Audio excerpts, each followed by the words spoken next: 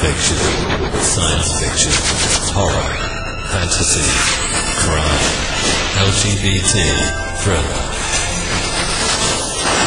You have now entered the House of Mystery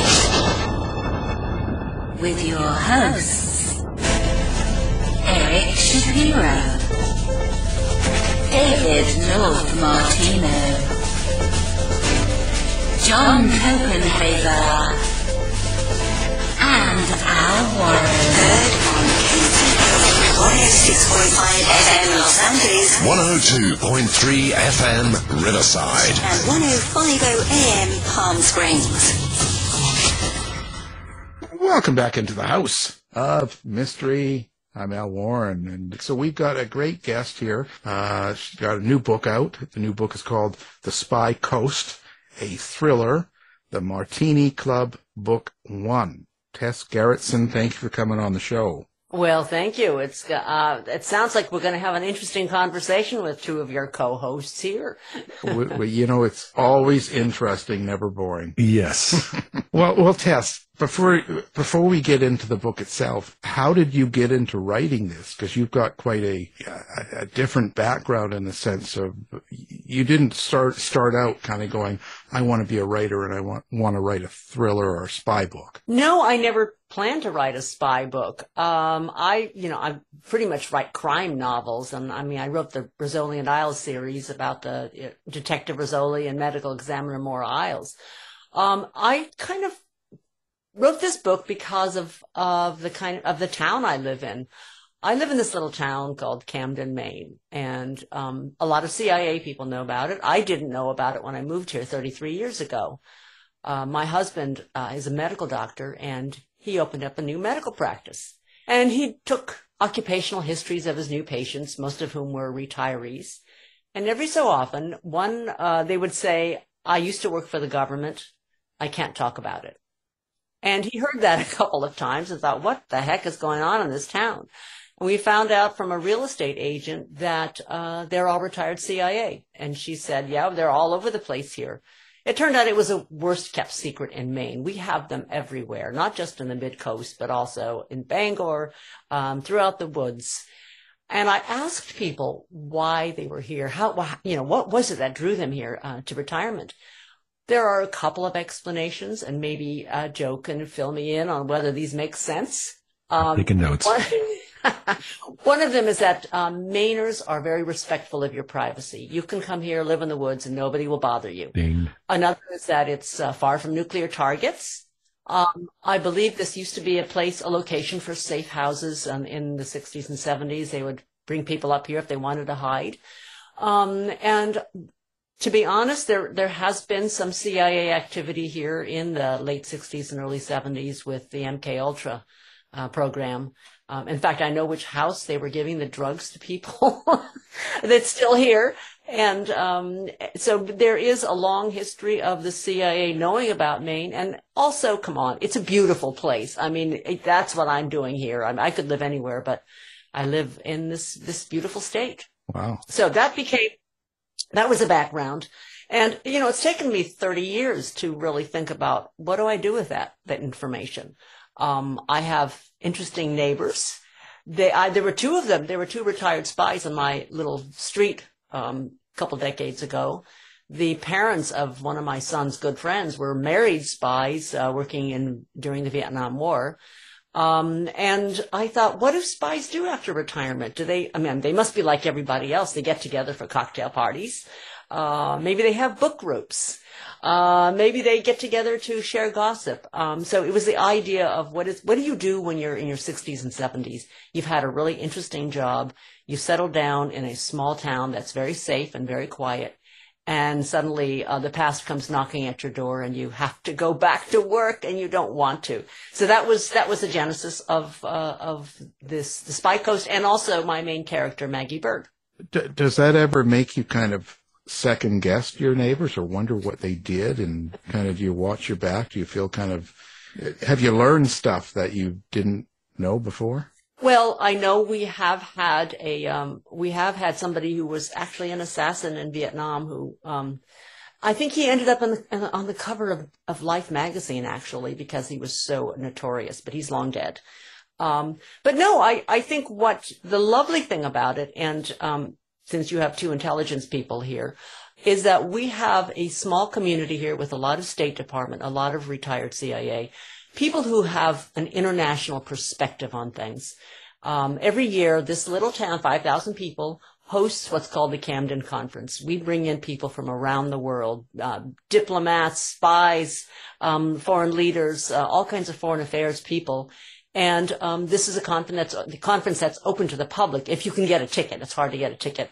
And I sit in that auditorium and I listen to the questions that some gray-haired old lady stands up and asks. And I think when I hear her talk, oh my God, she was one of them, because they are such intelligent, such incisive questions. You know these people have lived abroad. You know that they are clued into foreign affairs. And those are my neighbors, which makes it a really special place in the world. Hey, Tess, this is Joe.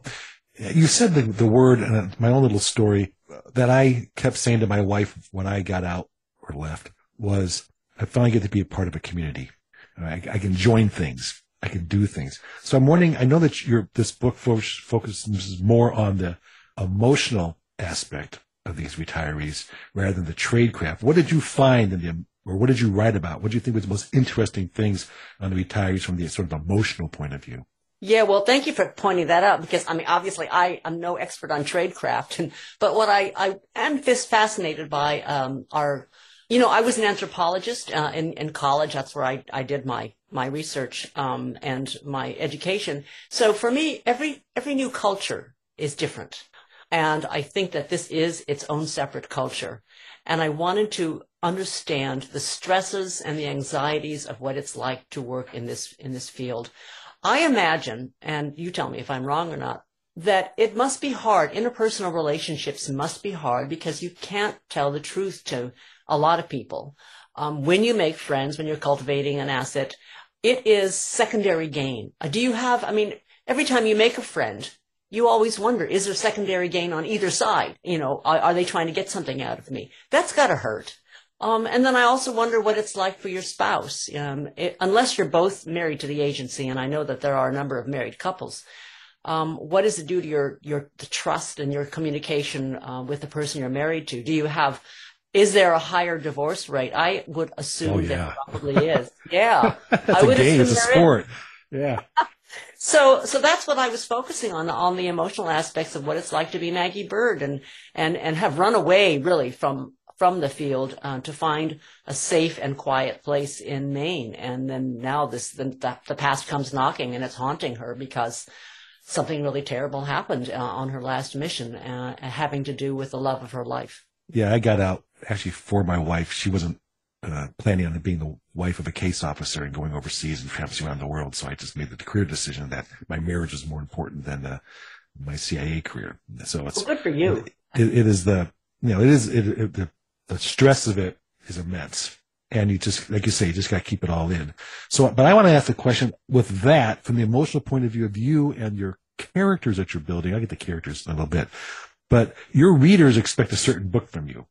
And suddenly you're coming at them with a spy book. What did you think about your readers? What do you think they would think when you were doing this?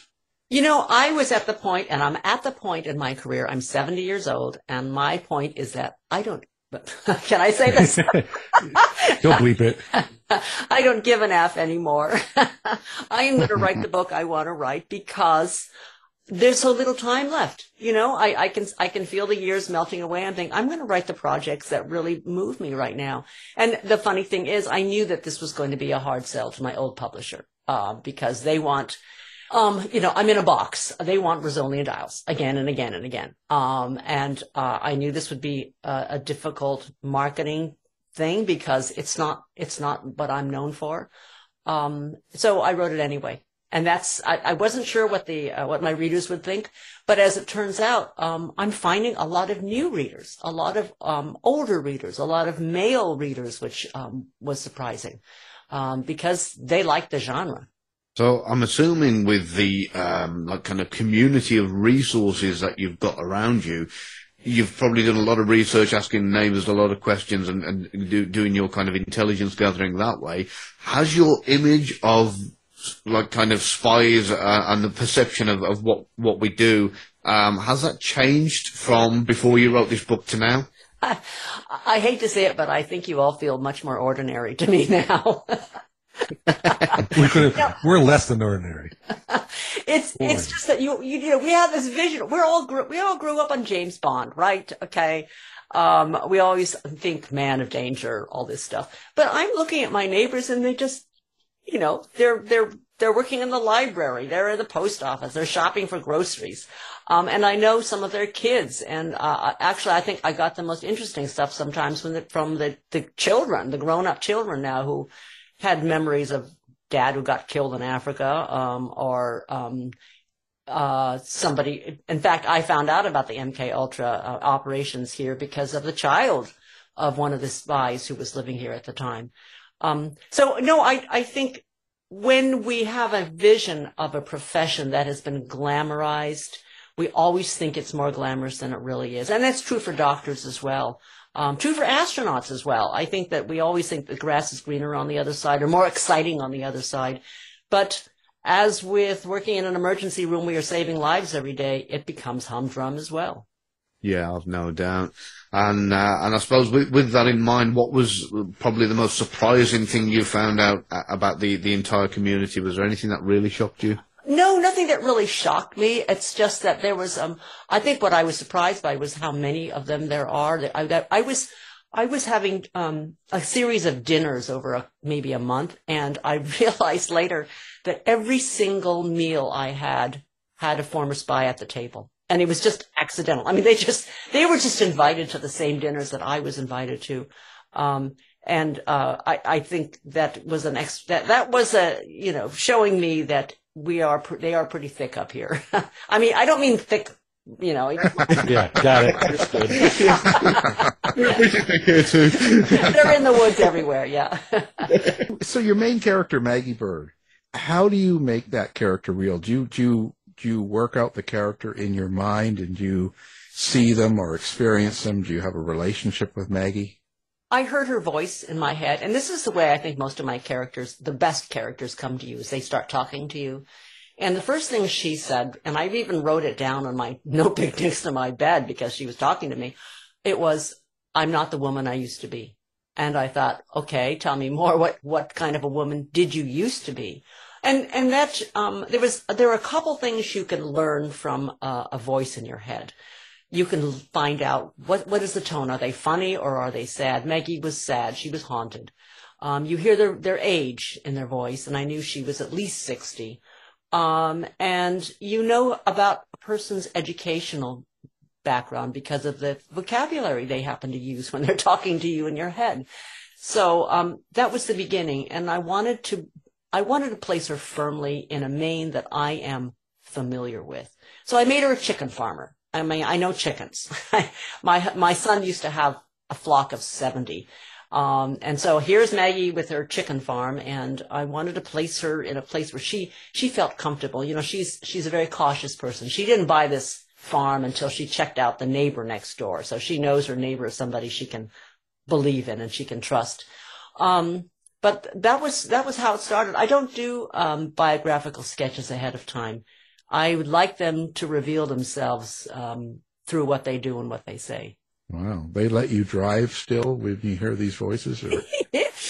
You know what? Driving is the most creative time of all.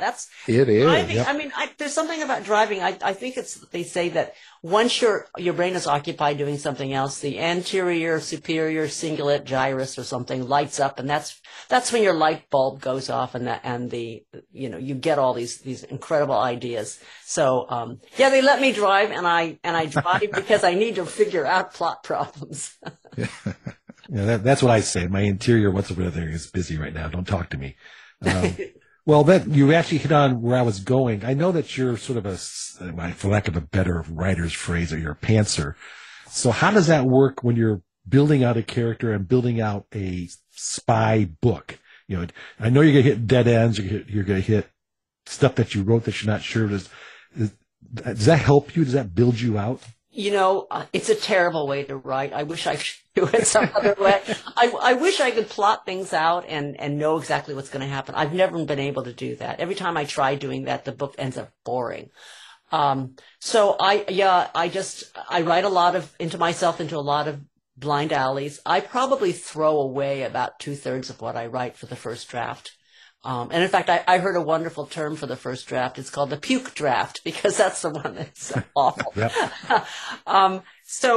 It's not a way I would recommend. I know that there are some writers who are very organized, and I think a lot of them seem to be lawyers.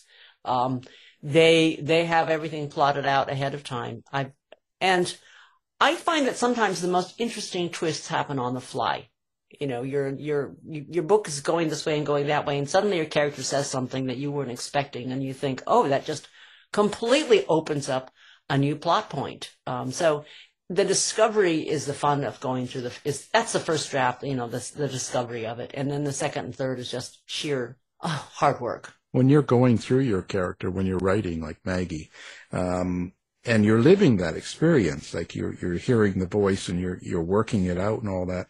At the end of the book here, now that it's published and out, do you think this whole experience of writing this book has changed you some? I think I'm not sure it has, actually. I think what it has done, well, maybe what it's done is it's changed me in a way that I'm paying a lot more attention to international affairs and to what the work that the CIA is doing. I mean, I have a huge library now of tradecraft. I have a huge library of spy memoirs, and that's where I really got into the heads of what it's like to be in intelligence. The memoirs were invaluable. So I think it's mainly opened up my eyes to the kind of work you guys did, and the pressures and the failures, really. I mean, like the failure of not knowing that Hamas was going to attack. That's the kind of thing that's got to weigh down on people who either didn't see it or weren't listened to. Well, it's also the idea of you can do a lot of work, maybe try to recruit somebody forever and fail at it, or not know the results of your labor. And it's like you just got to walk away and let whatever happen. That's compartmentalizing in your head, right? That's that's got to be. I guess it's a little bit like being a doctor. You cannot be too emotionally involved because it will drive you nuts. You lose a patient and you made a mistake, and is that going to destroy you? Well, it can't, because you have to see the next patient. So I think that's probably similar to anybody who has a job where the consequences are catastrophic. So are the bad people in your books, were they built differently in a spy book versus a true crime book? Or crime book, sorry. Well, yeah, but I think because the bad guy in this book is they're all evil. All my bad guys are evil, but this one has, the consequences of getting on his bad side are big, because his evil stretches out, in a global fashion. I was really dealing with a London laundromat, with money laundering, in England, and, calling back on, the number of bankers who have died, have fallen out of windows, and how poorly all these deaths were investigated in London. It's really kind of mind-boggling. This has been going on so long. And maybe Gavin would like to comment on I was going to say, Gavin, where were you, Gavin? Yeah, wear gloves. We call them the police force because you've got to force them to investigate most of the time. They're too busy. They're tied up with a lot of coffee drinking and that kind of thing. So that's Gavin saying that, not me. Yeah, we've got Scotland Yard on the other line, so that's all right. Me and Scotland Yard, we get on really, really well. They leave me alone and I leave them alone. So when you're writing these bad guys, what's kind of, I love writing bad guys. I get this whole kind of tingle writing bad guys. I think it's brilliant. So do you make them like just pure evil through and through, or do you try and give them some kind of justified backstory to that built them to how they are? This particular bad guy, I didn't have to justify what he did. He just does things. And it's totally unjustified. What I made him was, a typical, man who is focused purely on money. He's a businessman. He does what his business requires, whether it means, getting rid of that banker over there, or divorcing his wife, or, doing what business requires. The way I was trying to humanize him, even though he's not really a very human person, was through his relationships. He has a daughter, and that daughter means a lot to him, and that daughter is very important to the plot. And then I wanted to look at the people who are around him, because in a way, character is best described by what other people think of you who are close to you. And so I was describing his character really a lot through the eyes of his teenage daughter, who she sees daddy, and she sees daddy as, making her do things, or making her go to private school, or making her do this and that. And that relationship, in a way, humanizes him, but it also makes him look even worse in some ways. And did you come over to London when you were doing your research? Did you have the unpleasant trip to the UK? Well, I go to the UK every couple of years for business anyway, so I know it pretty well from book tour. In fact, all the places that I wrote about in this book, I have been there and loved a lot of them. I mean, I've been to Istanbul probably 7 times, Bangkok several times. Turkey, Gümüşlük, there's a pretty little beach town there where they have their honeymoon. I know that beach very well. And Italy, and then London. But I wanted to, I guess, get the flavor of places that I have been. I don't like to write too much about places that I have not been, and these are places that I know what the air smells like. So I worked those in, just because I knew them. So your location, you write like a character then? Maine I think the state of Maine is the character that I think this book is about. It's about the state of Maine and purity, a little innocence of a little town that, where bad things kind of wash up. And that is one of the themes I think that, comes through as well, is that no matter where you live, there is no safe place in this world. You can live in some far remote place up in Newfoundland, and an atomic bomb goes off somewhere, that air is still going to get to you. And that's the way I look at the world right now, is there's no safe place, and we are surrounded by conflict. And eventually the conflict washes up on your shores. It may take a couple of years, but we all have to pay attention. So do you have a subtext then for this? Is there a meaning in the story, or is it pure just entertainment? I think the meaning, well, it has to do with, the fact I'm older, is that we should not overlook the expertise of our older generation. Part of what the Martini Club, my group of 5 retirees, is dealing with is that they have, whether they wanted to or not, are no longer working for the agency, but they have a lot to contribute. And I wanted older readers in particular to read this and think, hey, I'm not too old for an adventure. I can still have an adventure. I can still strap on a gun and do some good in this world, or, go to Bangkok and save my friend. So it's that sense of, life is not really over until it's over, that we have hope for other adventures. And the other thing is this other character I have, Jo Thibodeau, who is the young, acting chief of police. She's a young woman in her 30s. She's a solid Mainer. Her family's been here for generations. She reminds me of a lot of the Maine people I know, who are good, salt of the earth people. And here she's dealing with these 5 retirees. She doesn't know who they are, and she doesn't know why they're always one step ahead of her, and it really irritates her. So that conflict between the generations is something else I wanted to explore, because I feel the best disguise for a spy for anybody is gray hair. And she overlooks them because of that. So what actions do the older characters in your book take? It's obviously not an action adventure bang bang book. What is it that you wanted them to do or become now that they already became what they are? I want them to use their brains. And once Maggie has then when the dead body shows up on her driveway and she realizes, danger's come back knocking, she has to go to her friends. And they are able to marshal their intelligence gathering by trying to track down who is after her, number one. And then number 2, when she has to go off to Bangkok to meet a former colleague who may have some answers, 2 of her friends travel with her, kind of bodyguards, kind of, co-sleuths. And I just wanted to show that, yeah, they still have their wits about them. They have an idea of what to do and where to go and who's behind it. And they have the background to analyze the situation that maybe a local cop would not have. Will they be in the second book?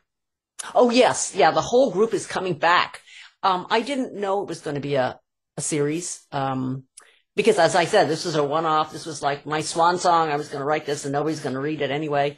But then towards the end, as sometimes happens, you fall in love with your characters. You think, I've had a good time with them. I want to drink more martinis with these people. And so I thought, well, maybe I'll write a second. And then when the book was picked up and Amazon Studios bought it or optioned it for a television series, it was, okay, so when's the next book? And I thought, okay, I guess I better write a series because other people are interested in this little town as well. Yeah, people ask me not to write. When are you going to stop writing, Joe? I have the opposite.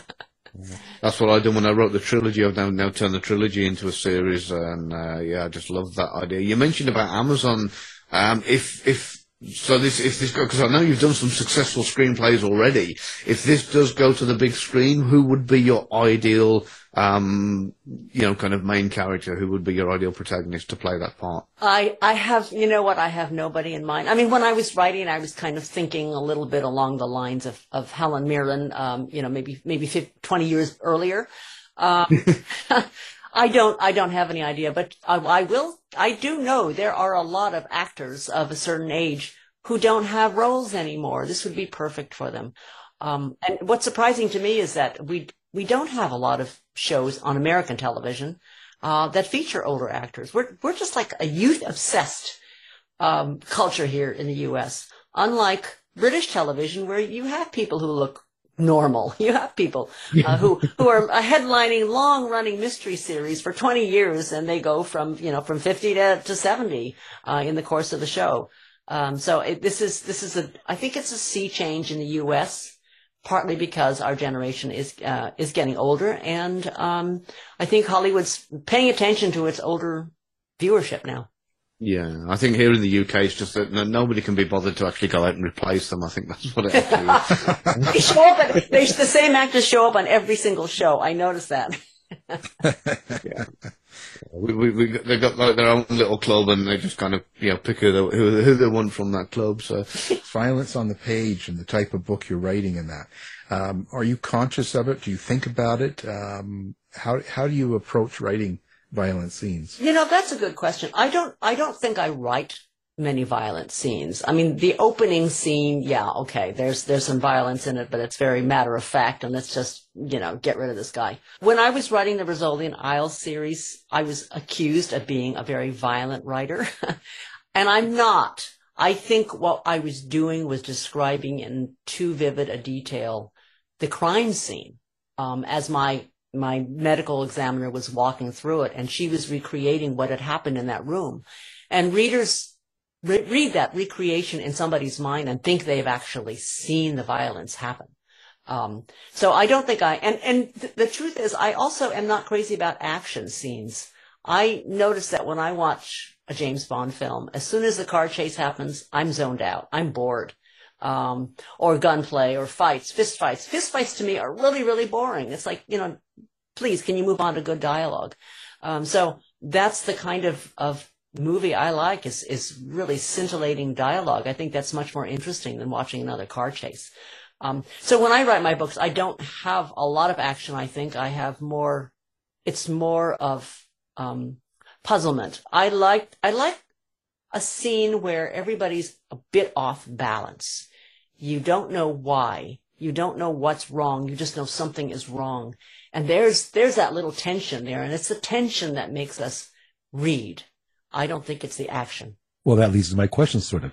True or false? If Tess was asked what she does for a living, she'd say storyteller. Mm-hmm. Is that true? This is true. This is true.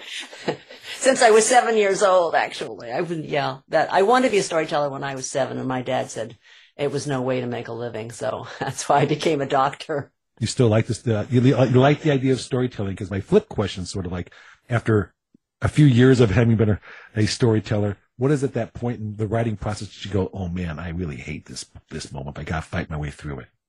Oh, halfway through every single book. I mean, it's one of these. It's musicians when they play music, they love what they do every minute of the time. I think writing is a love-hate thing. I start off loving an idea, get to the middle of it, and think this is the worst thing. This is the puke draft. This is the worst thing I've ever written. Nobody's going to like this. I'm going to ruin my reputation. I'll never do it again. We all do that. We bang our heads against the desk. We hate what we're doing, and then until all of a sudden we love what we're doing. So, what a crazy profession this is. You have to love this. Otherwise, you wouldn't be doing this, because there are so many roadblocks and bad reviews and mean people who will tell you you're a failure. So we do it because that's what we love, and we do it for ourselves. There are a lot of professions out there where you kind of put your work out there and say, go ahead, beat the hell out of me. Right. There aren't. I mean, actors, politicians, musicians, maybe singers, radio hosts, yeah. And it always annoys me that people will say, well, just put on your big boy pants and just take it like the rest of us. I think, no, the rest of you don't do this. The rest of you don't have work reviews that are put up, for the whole public to see. If you're a nice little social worker and somebody writes you a bad review, all your friends and neighbors aren't going to hear about this. That's very much unlike what we do. Yeah. And you see that with singers or actors, and people say, oh, they're washed up, because they've been doing it 20, 30 years or something. And I'm thinking, well, you're doing your job for that long. If someone said that to you, it's a different. You'd be devastated. And I think people, and that's why so many people, especially young people, find the internet so damaging, is that they see one or two little bad comments about them and they go into a tizzy. When you're a writer and your stuff is out there, you're going to see bad comments everywhere. Yeah. Well, how do you handle that? Because, in a way, you're putting some of yourself into the books. You're putting your own feelings and thoughts, and you put that on paper, and it's open. And nowadays, it's a real mean world. Yeah. My God, it's really judgmental world. That's the best way to say it. You're totally being judged. Like, I look at your new book now, and you've got 17,000 ratings, but that's a lot of people to say a lot of things about you and what you write. Yeah, and of course some of the comments are like, what? I get a lot of bad comments about Maggie killing the fox. Oh my God, nobody liked that. That was mean. That was animal cruelty. So, what do? I'm an inveterate whiskey drinker. That helps a lot. All right, let's go. I think if you read this book, you'll know that Maggie is a whiskey drinker too, and that's a lot of the whiskeys that I mention are like the Longmorn. That's something that I have tasted, and I'm afraid I will never taste it again because it's long gone. Let me ask a question. I'm going to go back to storytelling for a second, because people listen to the show and they want to be like you. They don't want to be like me or Gavin. Certainly don't want to be like Al. But can someone learn to be a storyteller, or they have to be born that way? It's a little of both. I mean, I think that there are everybody. I'm think about this scenario. Okay, everybody has an Uncle Harry in their family who is so boring nobody wants to be in the room with him. And maybe he's married to Aunt Maud, and maybe they'll come into the kitchen one day and they both had a car accident, and Uncle Harry will proceed to tell you about the car accident, and you're bored out of your mind because he doesn't know which details to leave out. And then his wife sits down and tells the exact same story, the exact same characters, and you can't stop listening because she knows what to leave out. I think good storytelling is about knowing what to leave out. Leaving out the stuff that doesn't matter, that is not interesting, that is inconsequential. I'm not sure that is, you can learn that. I think a lot of it is instinct. You can certainly make a good writer a better writer, but I'm not sure you can make a bad writer into a good writer. Sorry, Joe. Yeah. Okay. I am signing off now. Thank you very much. Well, and this, how do you, when you're writing this whole thing, how do you experience it? Like, you have to be in the right mood, or when you're doing your manuscript, or do you can you just sit down and do it Oh, at any time? yeah, I can't be in. If you wait for the mood, you're just not going to get anything done. I'm obsessive compulsive, and I need to finish a book in a certain amount of time. Well, sometimes it's because it's in my contract. I don't have a choice. But I treat it as, I got to get this thing done by a certain time, and let's get going. And I'm not always in the mood for it. I mean, sometimes it's summertime and you want to go for a hike instead. But I do treat it as a job, and it's very serious. And as the deadline gets closer, I start to write 7 days a week, many hours a day, just whatever it takes to get the job done.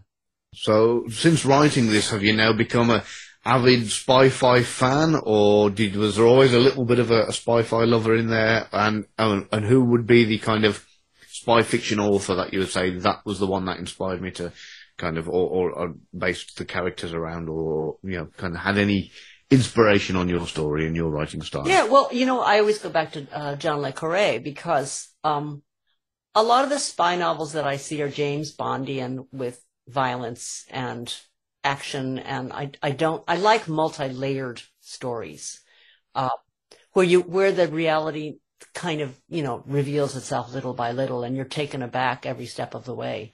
And it doesn't necessarily have to have people dying. Although eventually spy novels usually involve somebody dying. So I think I would still go back to Le Carré, for my, the guy I would love to emulate. The thinking plot. Well, Joe and Gavin are good too. No, I had to add more bang bang because he told me to. I tried to write. Oh, Isn't that terrible? I think editors don't know what they're talking about sometimes. Just just like I think that a movie, movie producers don't know what they're talking about a lot of times either. Well, I often quote Josh Hood, who told me, if you get stuck, just kill somebody. That's it. Yeah, that moves the when in doubt. When in doubt, kill somebody. Right. Yeah. When in doubt. Then get back to writing. Yeah.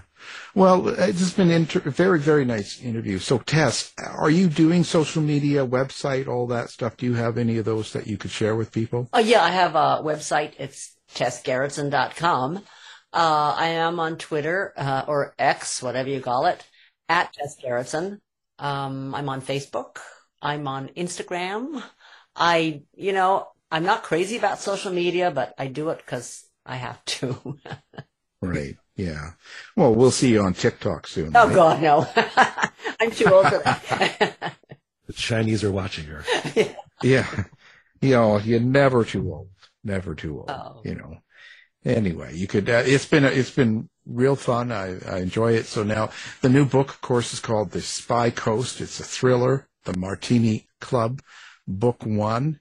Our guest is the author of that book, Tess Gerritsen. So thank you for being on the show. And thank you all for your interesting comments. Thank you. Thank you. You've been listening to the House of Mystery radio show. To find out more about our guests, hosts, or shows, go to www.houseofmystery.com. Show's over for now. Was it as good for you as it was for me? Well, good night. This has been a production of Something Weird Media. I'll be back.